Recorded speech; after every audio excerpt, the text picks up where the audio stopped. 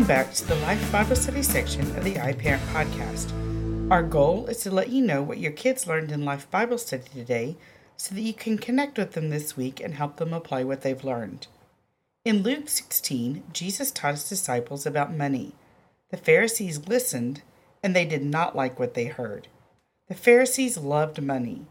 Then Jesus told them a parable about two men.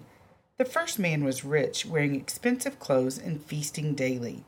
The second man, whose name was Lazarus, was poor and sick. He sat outside the rich man's gate. Lazarus suffered greatly, and he died. Then the rich man died too. Nothing the rich man had on earth helped him in eternity.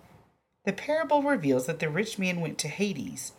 Hades is a Greek word that translates to hell, the place of the dead.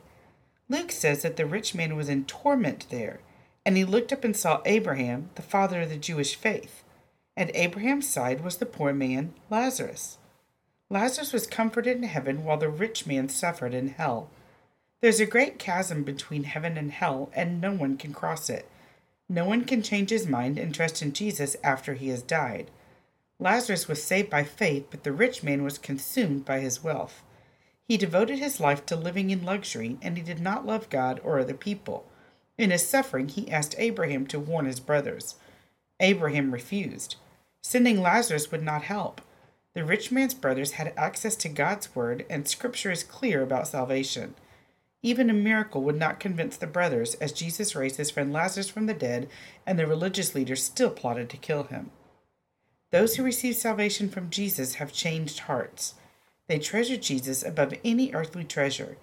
Getting into heaven has nothing to do with who you know, what you wear, or what you do. Entering into heaven requires faith in Jesus, the Son of God. Be sure and check out the family activity page on this email.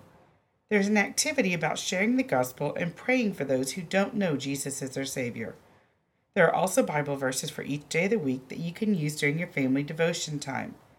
We're praying for you this week as you disciple your children. Know that we're here for you, we love you, and we consider it an honor to serve the families of First Kids.